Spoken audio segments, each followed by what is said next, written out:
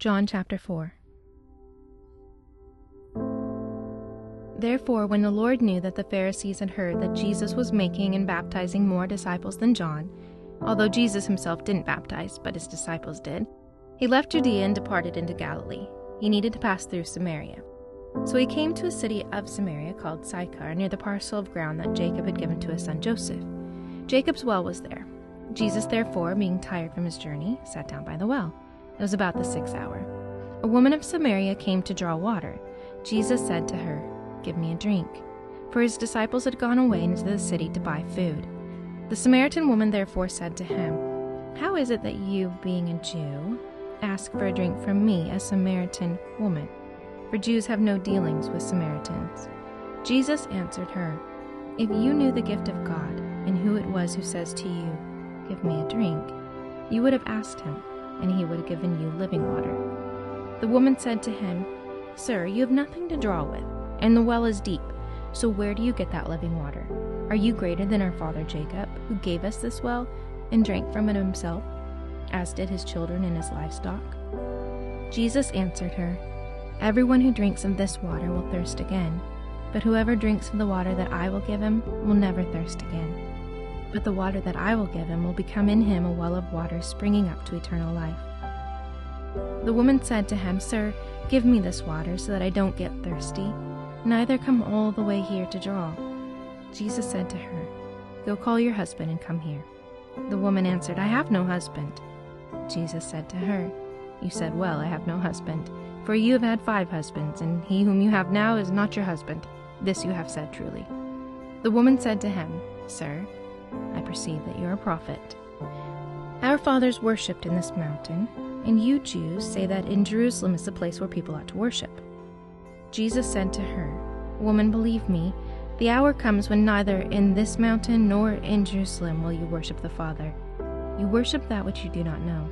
We worship that which we know, for salvation is from the Jews.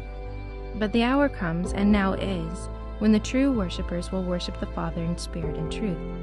For the Father seeks such to be his worshippers. God is spirit, and those who worship him must worship in spirit and in truth." The woman said to him, "I know that Messiah comes, he who is called the Christ. When he has come, he will declare all these things to us." Jesus said to her, "I am he, the one who speaks to you." At this his disciples came. They marveled that he was speaking with a woman, yet no one said, "What are you looking for, or why do you speak with her?" So the woman left her water pot, went away into the city, and said to the people, "Come, see a man who told me everything that I did. Can this be the Christ?" They went out of the city and were coming to him. In the meanwhile, the disciples urged him, saying, "Rabbi, eat." But he said to them, "I have food to eat that you don't know about." The disciples therefore said to one another, "Has anyone brought him something to eat?" Jesus said to them, "My food is to do the will of him who sent me and to accomplish his work. Don't you say, 'There are yet 4 months until the harvest'? Behold, I tell you, lift up your eyes and look at the fields. They are white for the harvest already.